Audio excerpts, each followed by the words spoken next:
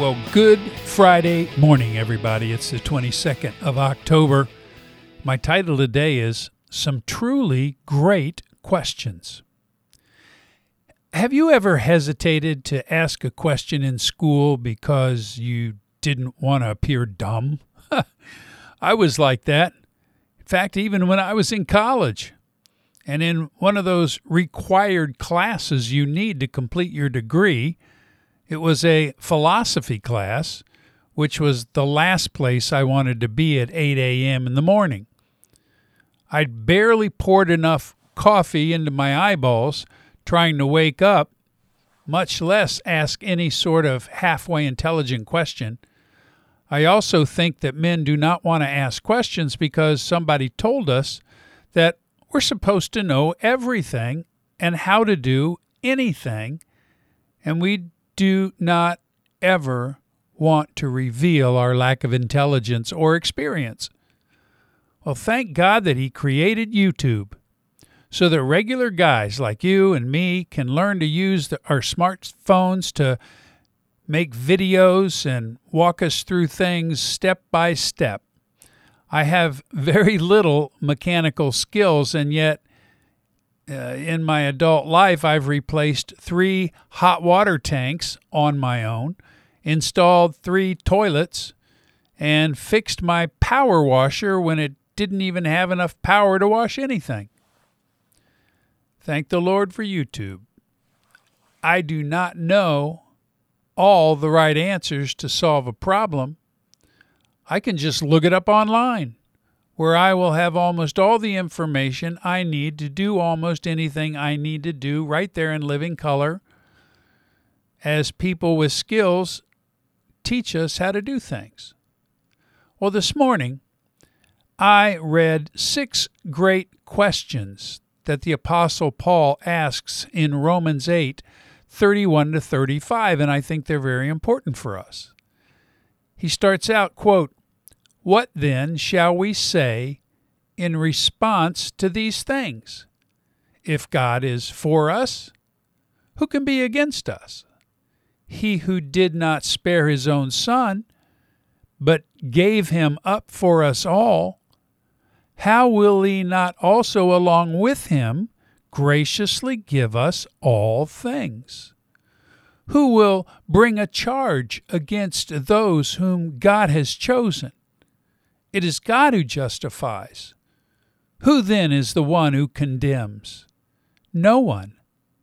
Christ Jesus, who died, more than that, who was raised to life, is at the right hand of God and is also interceding or praying for us. Who shall separate us from the love of God?" Now that's a series of great questions that Paul has asked his readers and us, that God will work everything for the good of those who love Him and have been called according to His purpose. That's what he said in Romans 8:28. But that purpose, the purpose to which He is working us toward, is expressed in the next part of verse 29. He's not saying that everything in our lives as believers will be good and nothing bad's going to happen to us. We all know that's not the case, and that's certainly not what has been happening in our lives. No, the good that He's working out in our lives is using everything that happens to us, whether it is good or bad. He uses it all to conform us to the image of His Son. He wants to make us more like Jesus, because the more we are being transformed into people like Jesus, the stronger we will become, regardless of what life throws at us.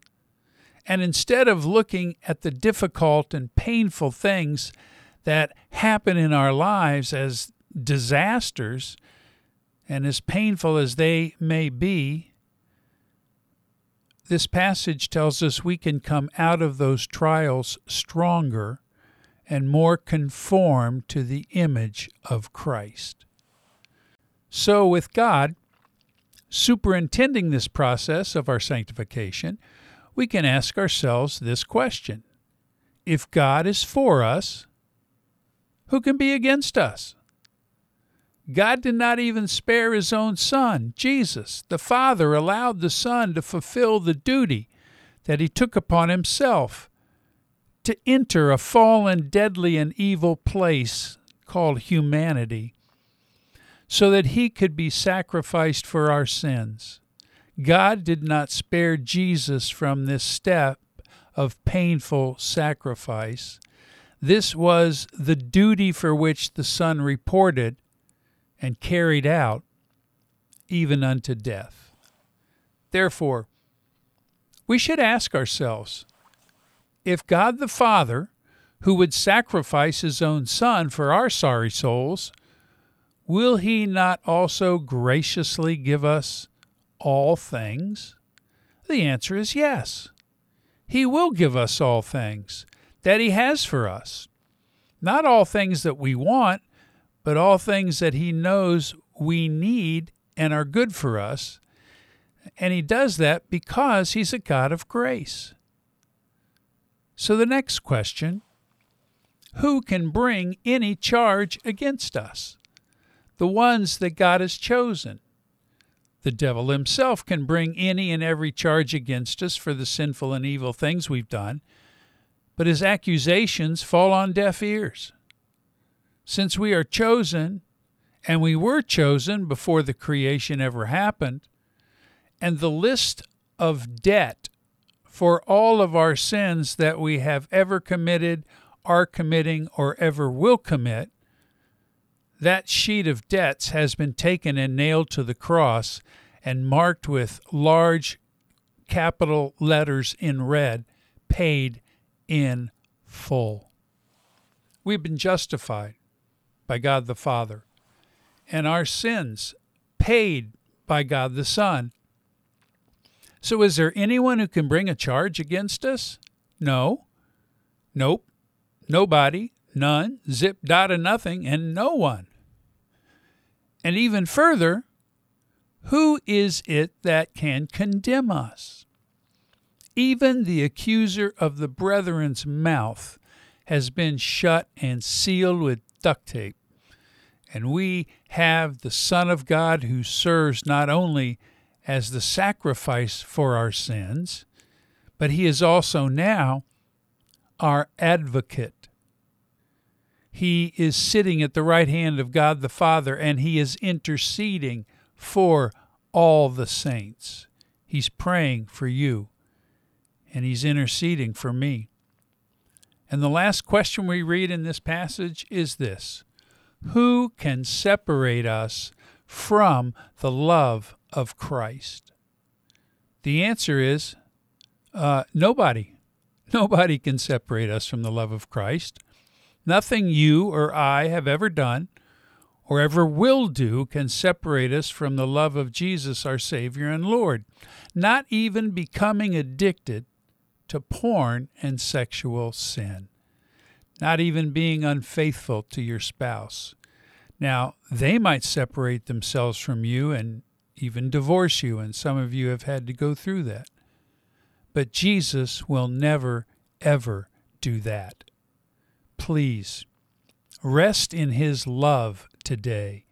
Rejoice in your eternal salvation, and seek to walk filled with the Spirit, so that you do not fulfill the desires of your flesh. This is John Doyle with 180 Podcasts.